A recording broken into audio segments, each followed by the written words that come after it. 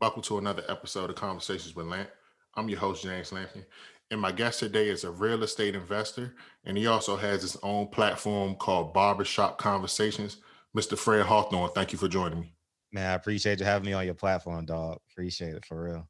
Hey man, it's an honor to get you on it. And before I ask any questions or say anything, first, man, let me say thank you because I know how busy you are with the real estate. I see you doing like rehabs on homes. You got the Oh, kids, and you yes. building your own platform. So I truly appreciate you taking the time to do this. Yeah, well, it takes a village though. So let's build together, man. You know what I mean? For sure. Definitely, yeah. Uh-huh. Let's get started with you. What was it like growing up in California? Um, I only know that way, so I would say great. I South Central LA, Crips and Bloods, essays, a lot of gang violence. I grew up like on the Blade, so Figueroa was like a half a block from my house. So we got a lot of transient flow that went down Florence Avenue. Typical urban life. My mom was remarried, so I had a stepfather. He passed like my 10th grade year, I believe, and um, but the typical urban type of environment, but I didn't know it was bad until I became an adult. It was the only way of life that I knew. So, um, yeah, urban, pretty much. You know what I mean? Yeah, you said that you grew up around gangs. Did that have any kind of influence on you? Were you ever close to joining any? Nah, definitely never. Okay. Defi- I've always been an outlier. No ambitions, never drank, never smoked. I always was I had ambitions of being cerebral. I didn't know at the time it was being cerebral, but uh I was more of a thinker. I was a great athlete. So I spent a lot of time at the park, and but I would lean on like my mouth, you know what I mean? So I was like the charismatic, like corny kid. So the demographics, it was like mostly black, Yeah, black mixed, and but Mexican. In Los Angeles, definitely black and Mexican for sure. oh, okay. What because of like you grew up in LA, and now like a lot of areas we're seeing gentrification. So I Absolutely. wanted to get your how do you feel about it? I mean, gentrification doesn't exclude black people. Gentrification doesn't exclude any race. Gentrification is a like an enhancement of the environment, and I think that because of how systemic oppression is set up, they have access to the funds because they've had access to it for a long time. So it's viewed as gentrification is bad. But in my humble opinion, I would rather live next to homes than live next to apartment buildings. I would rather live next to non-graffiti than graffiti.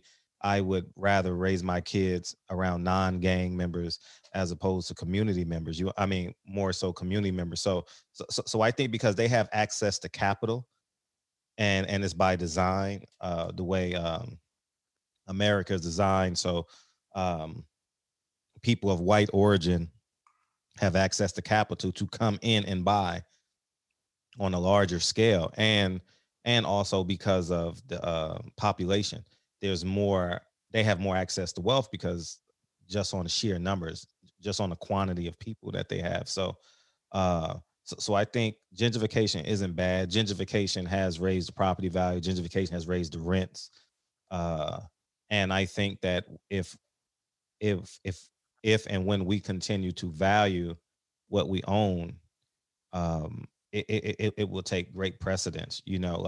Um, like I live in the Crenshaw area, and it's going through a gentrification process because we have a train going through. Mm. But I spend a lot of time with all black males. So all my business partners are black, and we do a lot of investing in the community. So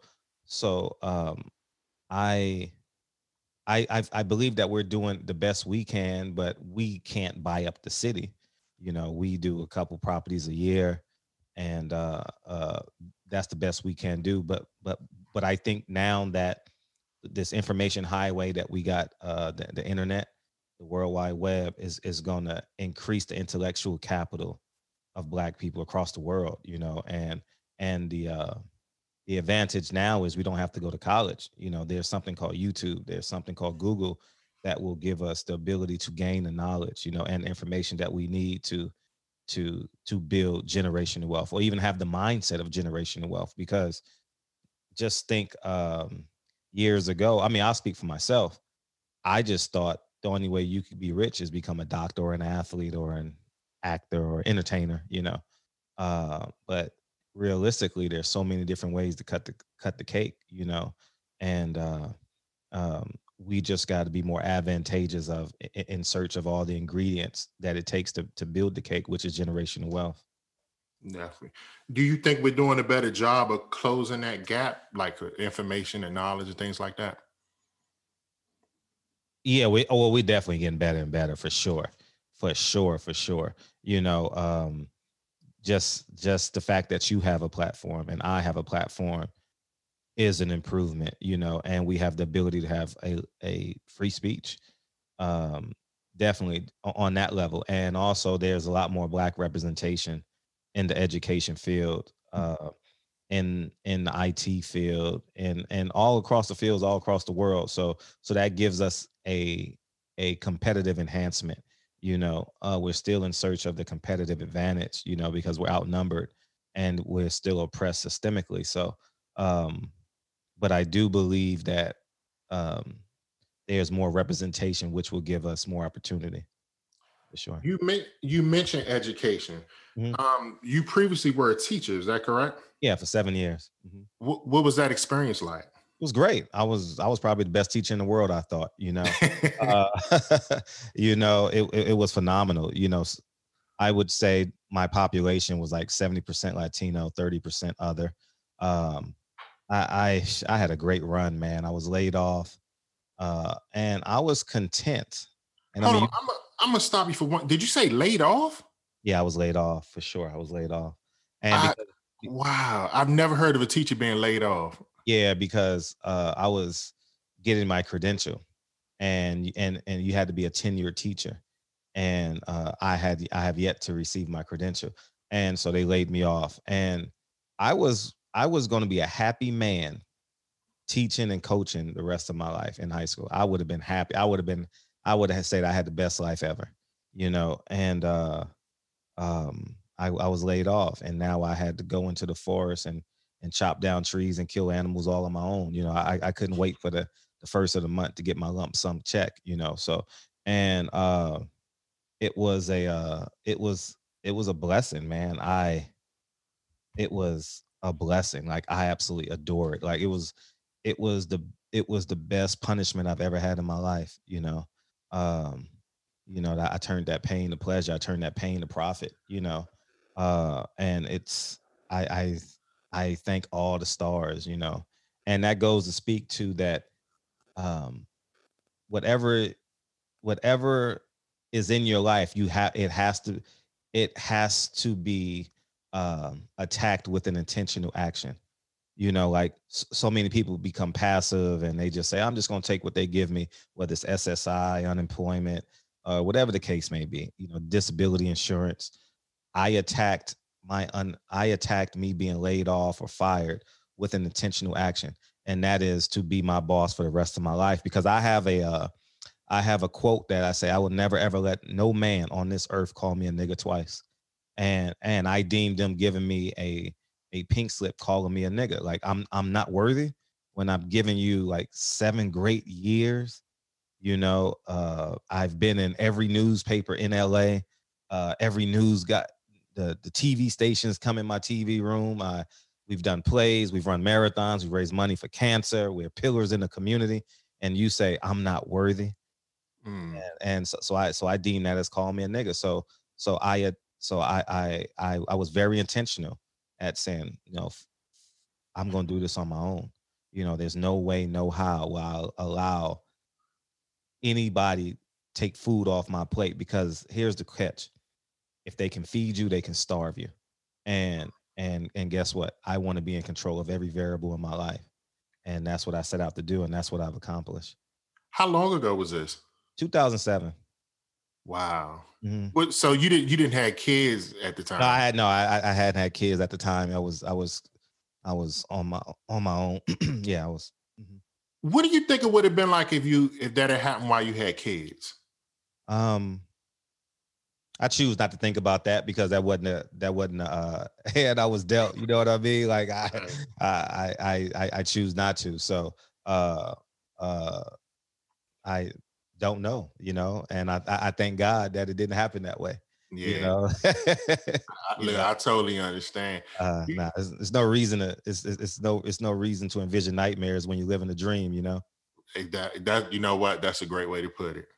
So Were you thinking about like because you again, like I said in the intro, you invest in stock. Well, I didn't mention the stock spot, but you invest, you do real estate. Were you thinking about these things before teaching? yeah, yeah, not before, not before while I was teaching. See, I had a how I got into stock, and I'm gonna say his name because it was a white Jewish man, Mitch Jewis. He owns, you can Google him, Mitch Jewis. Over his portfolio is worth over $10 billion. Wow. And I trained his son. And so many people would come to his house while I was training his son. Like he had a campaign uh dinner or brunch for Meg Whitman, who's the owner of eBay. And I didn't attend, but right before I was training his son, and that evening they was having the dinner, and I was like, and he would just the type of conversations, from him and his son, that introduced me to stocks, like, and since then I mean I've had a great time with stocks, and that was the genesis of it, and people got to understand that information is not attached to race. Characteristics are attached to race. And that's what I had to distinguish. This man is giving me jewels, so I had to attach it, and that's what I did, and it was I'm forever grateful to Mitch Jewis. He was a very wealthy man, uh, extremely wealthy man, and he was good to me. He paid me, he trusted me with his son and daughter to train them, and I'm forever grateful for him. He was a good dude. Man, that's great. That's Mhm, really great to hear because, like you said, I'm guilty of it myself. Like sometimes we look at race as opposed to looking at the person, and mhm, and that's something that we definitely got to work on. mhm. Yeah, yeah. What year did you start building your own platform? Whew. I would say safely 2014, 2015. Um, Yeah, 2014, 2015, but I probably took it serious around 16, 17, where I was consistent every day. Um, and with COVID, I had to make an abrupt left because there's no more boxing in terms of covering it. And so I made it a primary um evidence platform where we interview the people that we actually want to talk to, and get the evidence from. And that's been since COVID. So about April 1st. So we're 9, 10 months in, and we've done an extraordinary job, man. It's amazing, man. Instead of um spending that money on flying out of town every week or every other week for boxing, I invested that in a platform. I have a team, and we're diligent working, getting guests, building the platform, engaging people, building community, building strength. And it's been a great run. These past 9 months has been the most fun I've ever had with my platform. So COVID really has allowed you to like branch out a little more. That's correct. COVID, COVID-19, man. 2020, 2020 has allowed me to see me from 50,000 feet. Like I was caught up in the rat race, man. Life was great. I was flying out of town, man, every other week, man. Hanging out with the best fighters in the world. Every now and again I'll hang out with a celebrity or two, and I get to meet the people which is the highlight, is meeting the people that I actually converse with online, and I get to put a tangible body with their comments and stuff. That was the highlight. But I saw my life from 50,000 feet, and what I realized was I had an oppressor, and that oppressor was boxing. And what I mean by that was I'm an intellectual, and boxing made me cool, and I was satisfied with just being cool, you know. So instead of chasing the boxers, I had to chase what I really, really ultimately want to do, is be like a historian, is chronicle the stories of our day.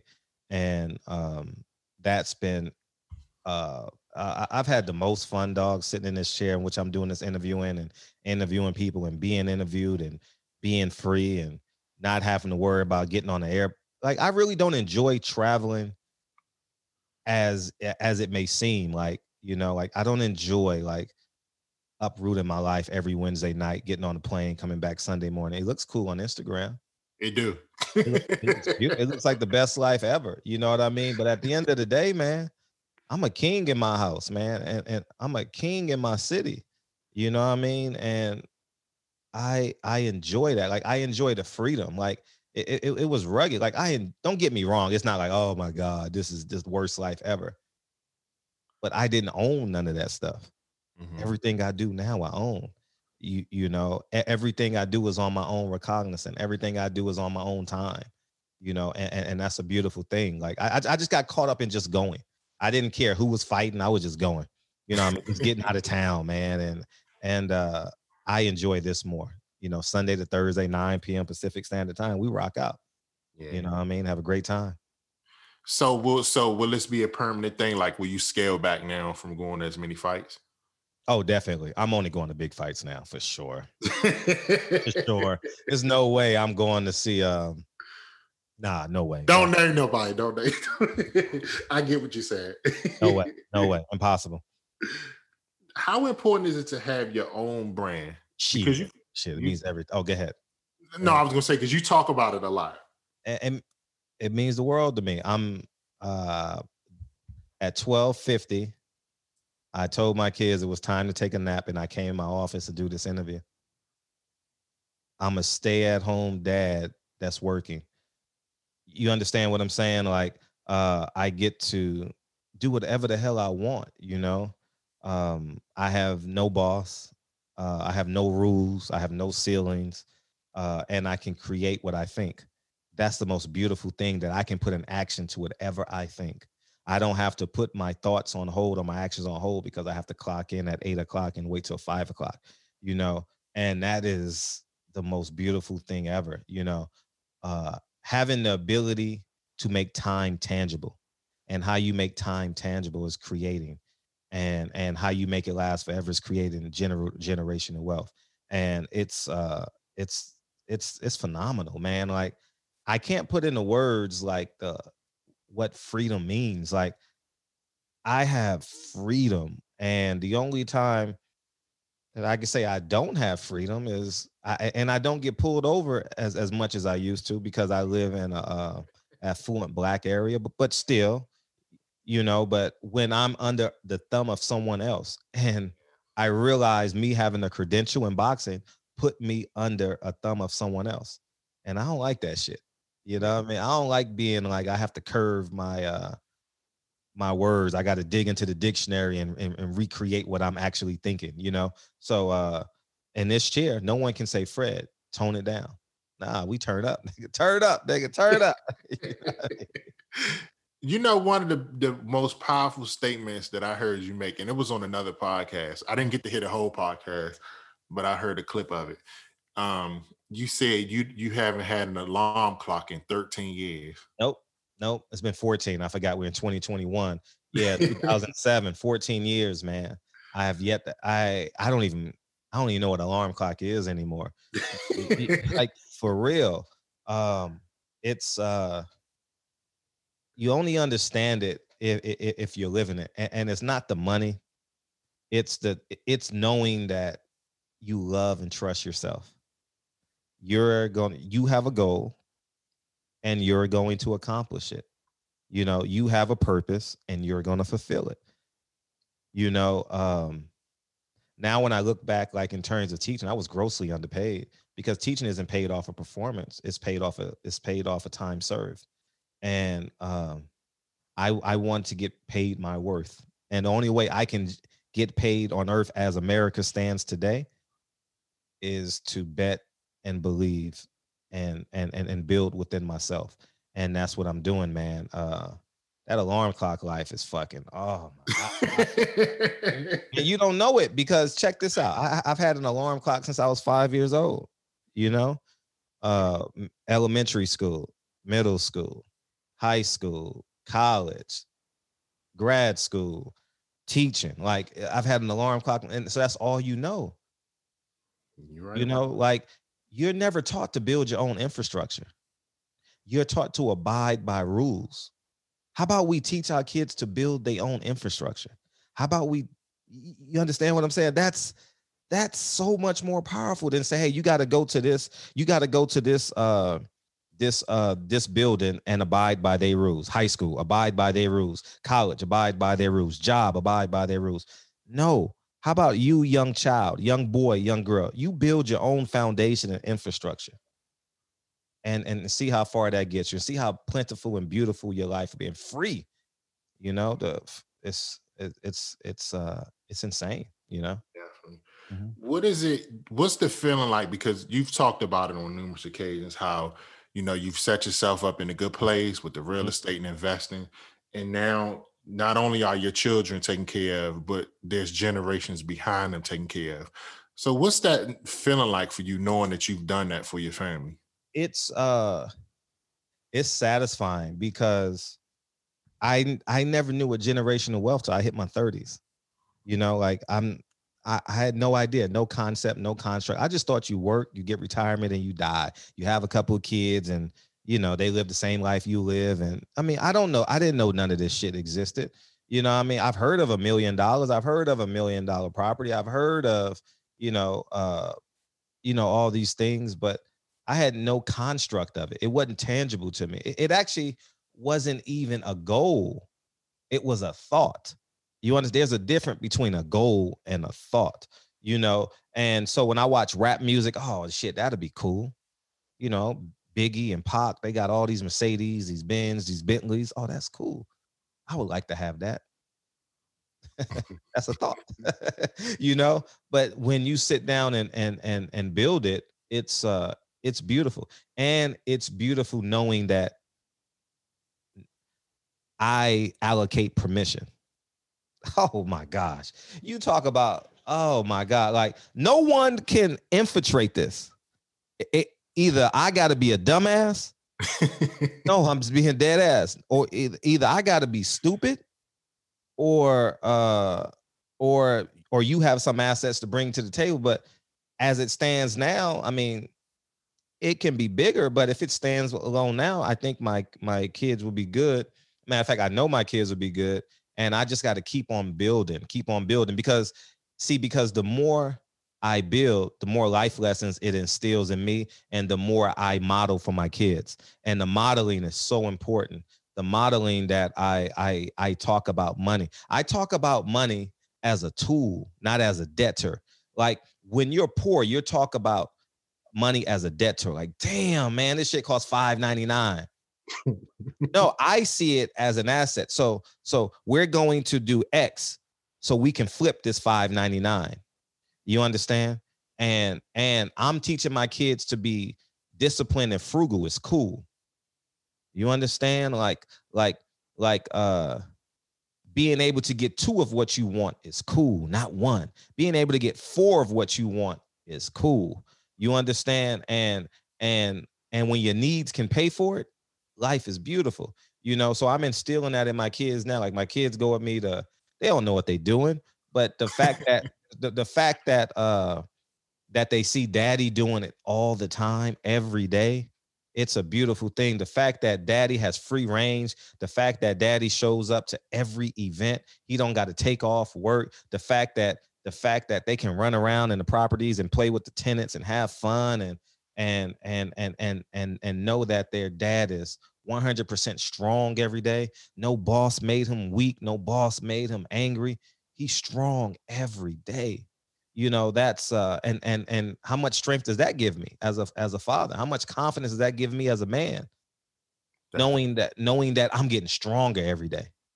When you have a boss, you're getting weaker every day. When you own every second, every minute, every hour, every day, every month, every year of your life, you're getting stronger and stronger and stronger, because the older you get, the more information you intake, which will create positive actions because that's wisdom. Intelligence is knowing what to do. Wisdom is applying the action to the intelligence and making the proper move. That's wisdom. So the older we get, the more wisdom we should obtain. And so that means the less mistakes that my son and my daughter are going to make. You understand what I'm saying? And it's beautiful, dog. It's beautiful that my son sounds like a professor now. Wow. How old is your son? He's 6. He's okay. 6. Okay. And the fact that he uses words like however and like a company and things as such, and I always like I play tricks on them too, like at 7:00, even if I'm not reading a book, I pick up a book. You understand what I'm saying? Like I may not, but I'm tricking them to believe, oh, I'm reading a book right now, son. You know what I mean? You want to read with me? You understand? Like I'm being honest. I'm not reading a book every time, but the fact that I'm doing that disciplines, the fact that I didn't get home at 7 and I'm fucking making a starter kit dinner. You understand what I'm saying? Well, just add water. You know what I mean? Like, you know what I mean? That's real. That's real. The fact that we can literally sit at the dinner table, you know what I mean? And have a great time. It's amazing. It sounds amazing, man. Like just hearing the passion you talk about it, it sounds like it's a great life and it's a blessing. And I'm happy to see you living it. Oh, that's love. For sure. Let's transition to your favorite topic and what you started building on. The good old sport of boxing. Oh, what's up with boxing? When did you get into it? I've always been a boxing fan, man. I'm from the Roy Jones, Pernell Whitaker era. My first attachment was the '84 Olympics. That team. You had. Hey man, how old are you, Fred? I'm 43. 43. Okay, because we were around the same age. Okay. Yeah, so I was 7 or 8, but my uncles were big boxing fans. So Mark Breland, Henry Tillman, Meldrick Taylor. I think Evander Holyfield was on Evander Holyfield. Yeah. And Pernell Whitaker. And my family originated from the Tidewater area, which is where Pernell Whitaker is from. So he's like a pseudo hero to my family, because small town, he brings back the gold. He brings back the medal. And so it's it was just beautiful, man. I had a parade down there. And that was my introduction to boxing, man. I remember he's my uncle, but he's my cousin by blood, my mom's first cousin. And Hurley, Junie, we call him. I mean, he's like a thesaurus on sports and history. And they got all the black schools out there, Norfolk State, Hampton. So that's like my introduction to sports, like boxing, like we're the best at it, but they try and cheat us every time. So I watch videos and stuff, see you training and stuff. Did you actually box? No, I never boxed. I've never boxed. I fought a little bit, you do all that stuff, but like professionally, amateur, I never fought. I was a basketball kid. I was really good at basketball. But that was where I spent all my time. But I was like athletically, I'm a freak of nature. Like not now, I'm 43, but when I was in my teens and 20s, I was just, I could do it all. I could run, jump, all that shit, And so my acclimation to any sport was rather simpler than others would say. So, now it's like my only sport I watch basically now. It's weird. It's Yeah. funny because look, I see the videos and stuff, and I see you calling out people like Kenny Porter. Oh I'm like, yeah. this dude is a Oh yeah. Yeah. Yeah. Yeah, man. Yeah, man. Overall, I'm fearless, man, and that's and that's how I approach my life. You know, the worst thing you can do is beat me up. You know what I mean? Like that's already happened to me before. You know, so What you ain't would you doing consider? 25 to life. You ain't killing nobody. Like, you know what I mean? I'm not running around with Bloods and Crips and essays, you know what I mean? So What would you consider the best era of boxing? 95 to '05. 95 to '05, you know, like that was a because that's like my shit. You know, we had Bernard Hopkins who's gonna be on the show this Wednesday. I love Bernard when I was a kid.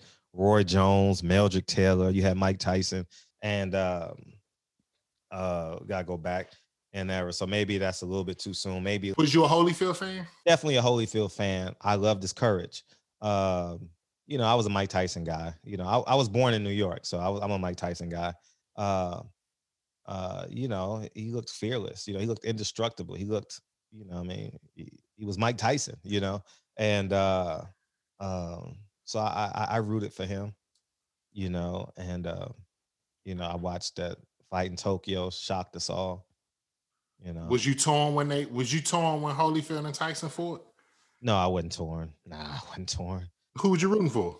Mike Tyson, rooting for Mike Tyson. Oh, Yeah, so you know, he lost. He wasn't the man he was, you know, but you know, he never was a I'm gonna say he never was a great fighter. whoa. You know, I don't think Mike Tyson was a great fighter. He lost all the step up fights. You know Uh what's funny? I'm glad you said that, and I hate saying that, but I always get in debates with people, and I'm like, well, he never really beat anybody. no, I mean, the best person he beat was I would probably the two best people I would say he beat was probably Tony Tucker and Razor Ruddock. Razor Ruddock, yeah, that was a big fight. Razor Ruddock, or maybe Trevor Burbick, you know, at the time. That, you know, but yeah, he never he he lost. Lennox Lewis. And then he started losing the people with, and then he just started walking into the ring for checks, man. That was like really bad. Like Peter McNeely and McBride and all those guys, you know. So Yeah. It's weird now seeing him, and it's like he's made this total transformation. yeah. So it's kind of I like seeing him now. Yeah, he's a culture icon. She's a cultural icon, you know. Those come shit. Like Haley's comment, you know, once in the you know. It's far and in between, you know. Mike Tyson before him, it was Muhammad. This generation, we don't really have one, right? We don't have one. Floyd is not an icon. Floyd is a popular figure. I think if Floyd died on Sunday, Monday we'll be back to normal. You know, like he wouldn't be like it wouldn't be as devastating because he's selfishly partaked in boxing. He hasn't like um, um, given, and he's never been vulnerable. Mike Tyson was vulnerable, and Muhammad Ali gave. So you got to have a level of vulnerability to you, and Floyd refuses to be vulnerable. So Yeah. How do you think? What do you since you brought his name up? What do you think his impact on the sport has been? get your money, Mike. I mean, is that a good or bad thing? I don't know. I mean, it's good. It's good. I mean, I can't knock it, you know, because I'm a serial entrepreneur. I can't knock it. I only can live life and have the mindset of a fan. Um, he has the mindset of a fighter. That's the prize. That's a prize fighter. So I can't be mad at him for it. But he at the end of the day, regardless of what he did in the ring, he and I are brothers outside the ring. And the fact that he said all lives matter and I'm not a follower, I'm a leader, and that and he supported Donald Sterling and all this stuff. So I have a problem with that. And I'm not the one to be all to say um, like that's the rule brick for being black. It's the rule brick when the black energy is going in one direction. You say I'm going in the opposite direction just because you're one of the richest black men that we know, you know. So uh so I think that was not cool, you know. Definitely. Yeah. I wasn't a big fan of how he handled situations Yeah, outside he of told Colin Kaepernick need to focus on getting a starting job. It's funny because me and my wife, she's not a fan at all. Mm-hmm. I was a huge fan of him in the ring. And the reasons for that was, I mean, I'm 40. Mm-hmm. So he's the fighter that I could see his whole career from the Olympics Yeah. to his beginnings to the end.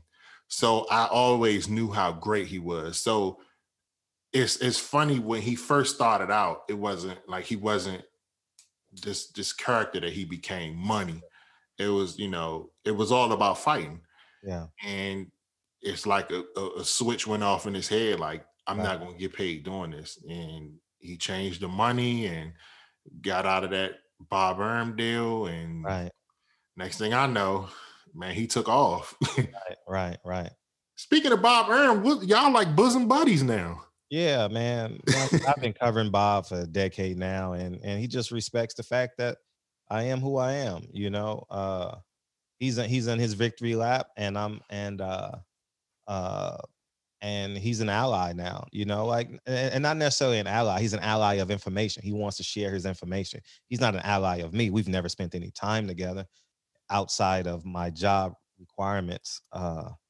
And over years, you learn to respect people by their consistency.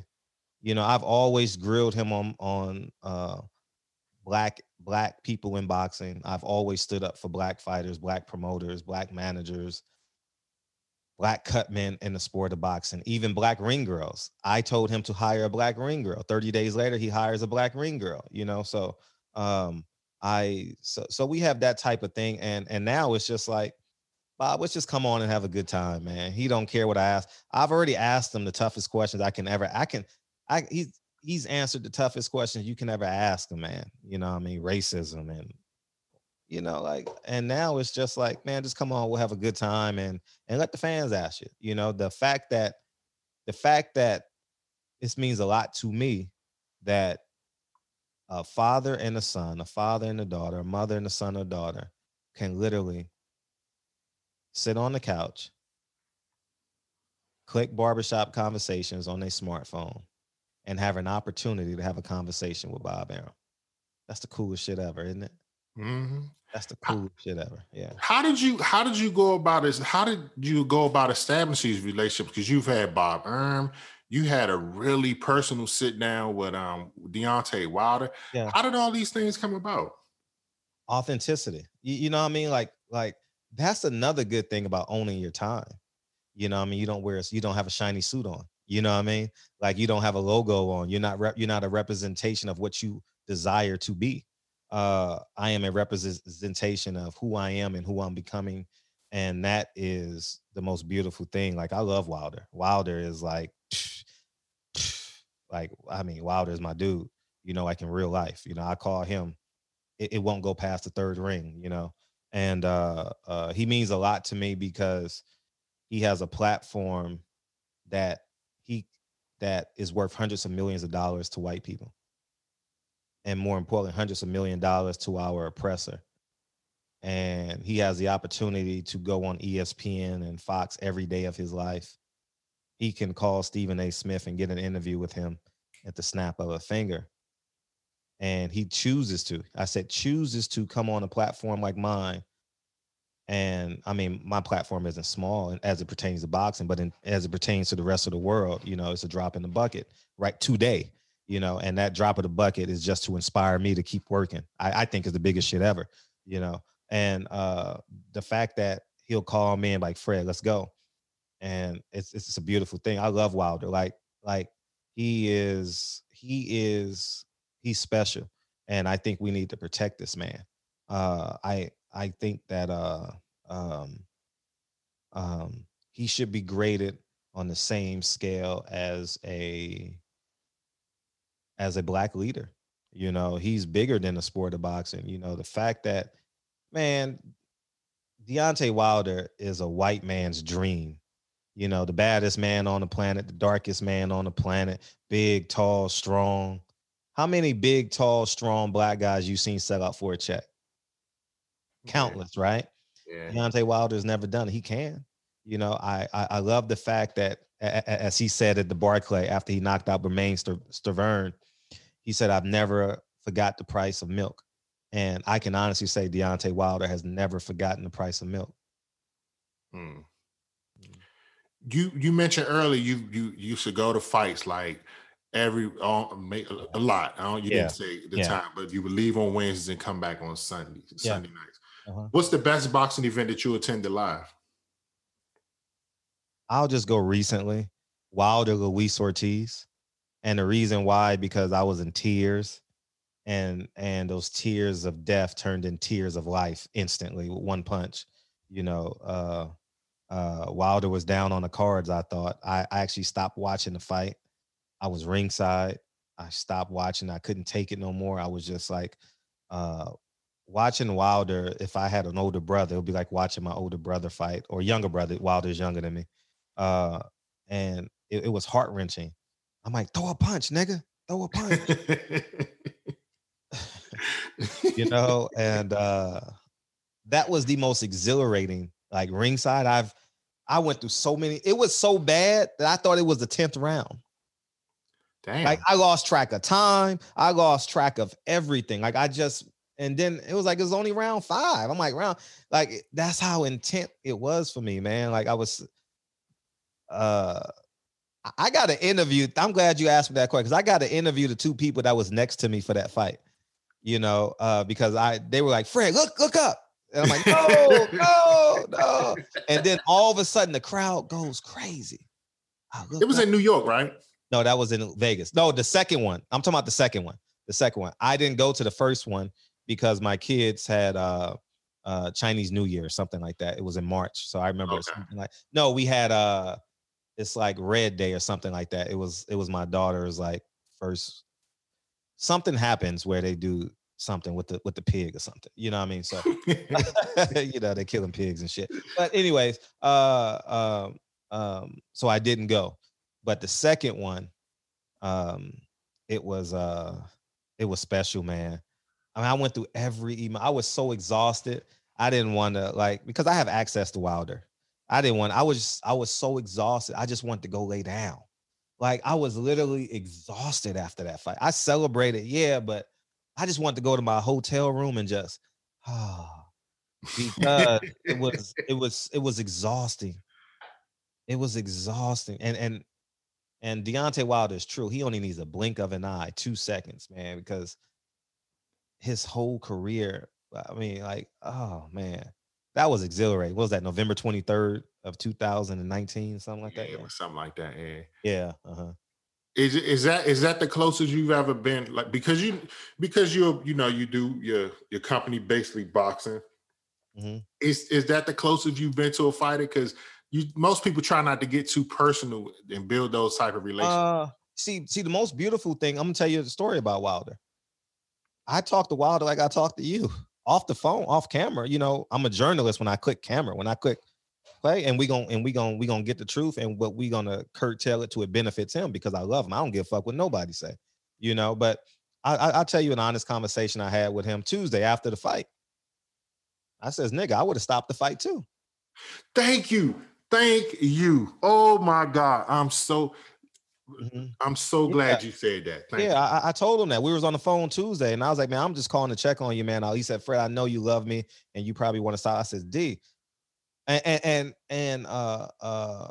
he respect that, and I respect his wishes. Thank God I'm not in that position. Yes. What I'm saying, I don't have that job. I don't even want that job. You know what I mean? I want to tell my kids that I covered and I was a friend of this great fighter and this great man. I don't desire to have that job, because that's a tough decision. Yes. You know what I mean? So I'll say this. If I was ringside and I had to see, I wasn't ringside because it was too much. I had too much anxiety. I literally had too much anxiety. So I went up to the top and I watched the fight from like the 100 section, maybe even the 200 section, you know. And I just couldn't. I just didn't want to be ringside, you know. It was just too much. It was too thick.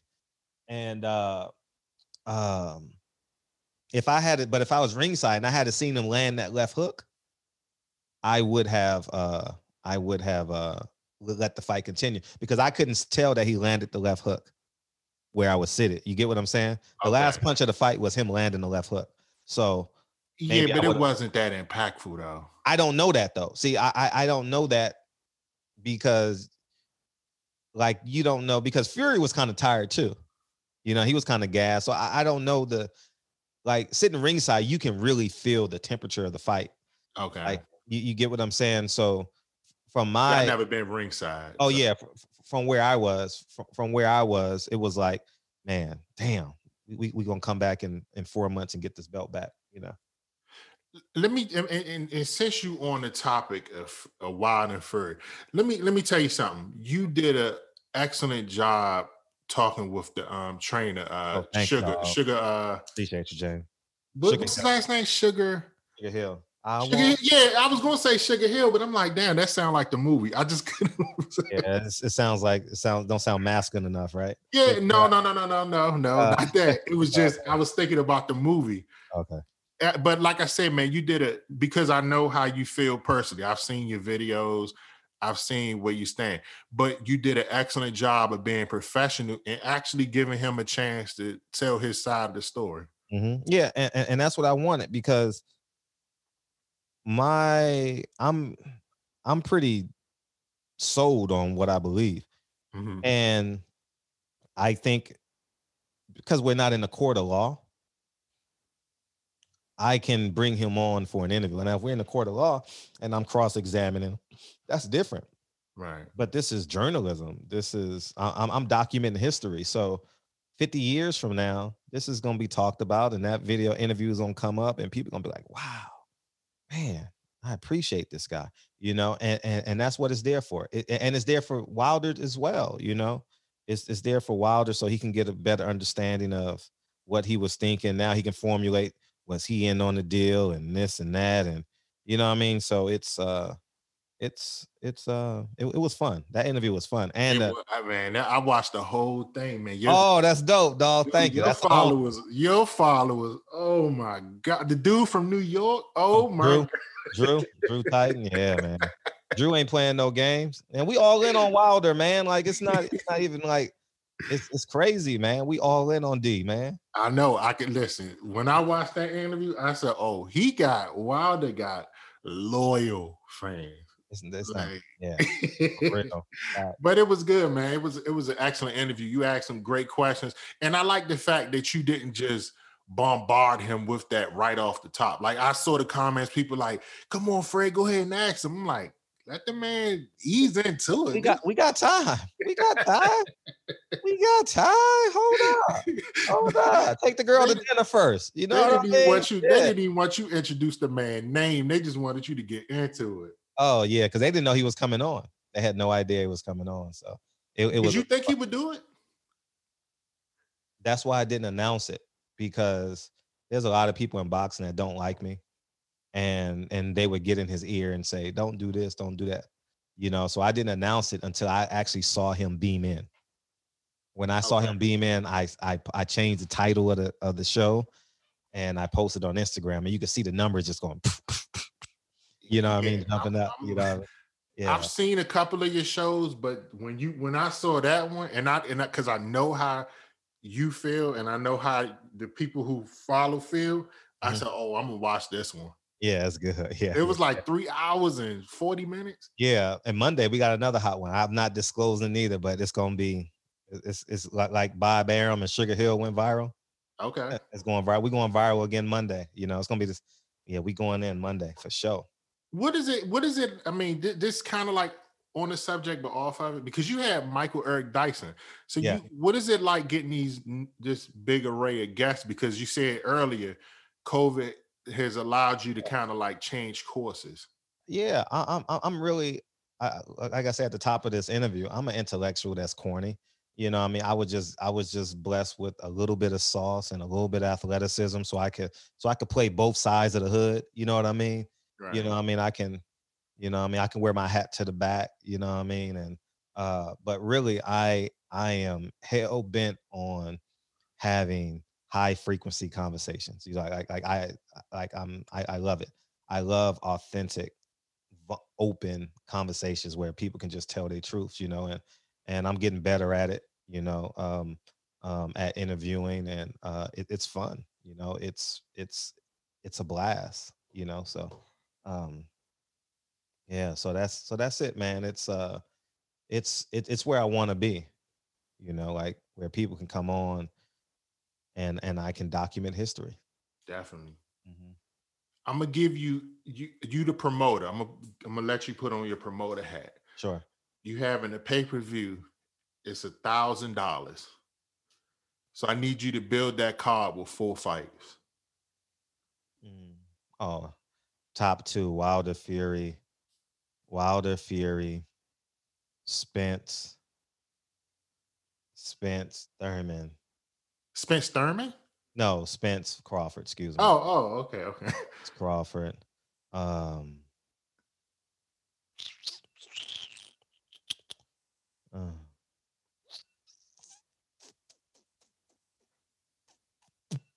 Tank Gary Russell,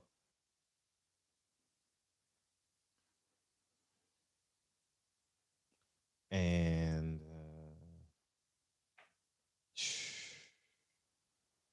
oh man, Charlo versus Charlo.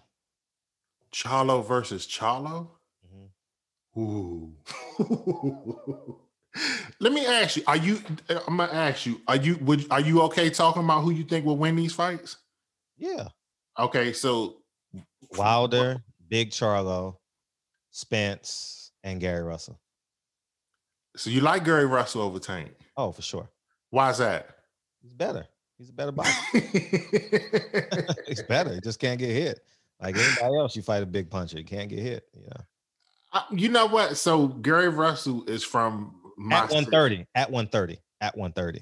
Not at Oh, 35. okay. Uh-huh. Because we from the same city, so I'm gonna always Okay. be a fan of Gary Russell. I really want to see that fight, and I want them to have it in the DC area. But I don't. Do you think it'll happen? I think we can really make that fight happen.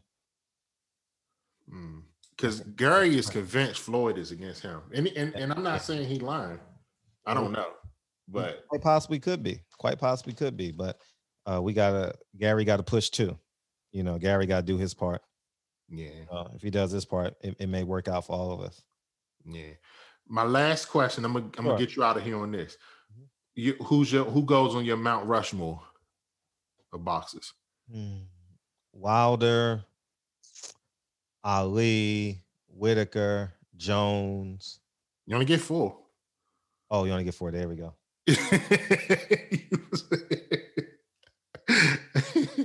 So you said Wilder, Ali, Pernell, and Roy Jones. Roy Jones, yeah. Oh man, that's a hell of a Rushmore. Yeah. So many. Man, listen, I want to truly thank you, man, for doing this. That's love, man. I'm glad we caught up. Yeah, definitely. I wanted to do it a while ago, but divine timing is everything. Okay, I'm with it. When you posting this, and where can I get it? I'm gonna send it out. My cousin does the editing. Oh, dope. And once I get it to you, once I get it finished, I'll definitely make sure to get it to you. Okay, that's love. I appreciate that. Before we go, we got to tell the people how they can follow you. Oh, Barbershop Conversations on YouTube. Barbershop Conversations on YouTube and Instagram. Silent Heroes, SILENTHEROS. Man, come hang out in the shop with us Sunday to Thursday, 9 p.m. Pacific Standard Time. Oh, it's every night, Sunday to Thursday. Yep, Sunday, Thursday, every night. Wow. Okay. Yeah. I want to thank everyone for listening to this podcast. I truly appreciate everyone's support. You can follow me on Instagram at conversations_with_lamp. And my Facebook is also Conversations with Lamp. You can find the podcast on SoundCloud and Apple Podcasts. Please subscribe and leave a review. Again, thank you all for listening. Have a great day.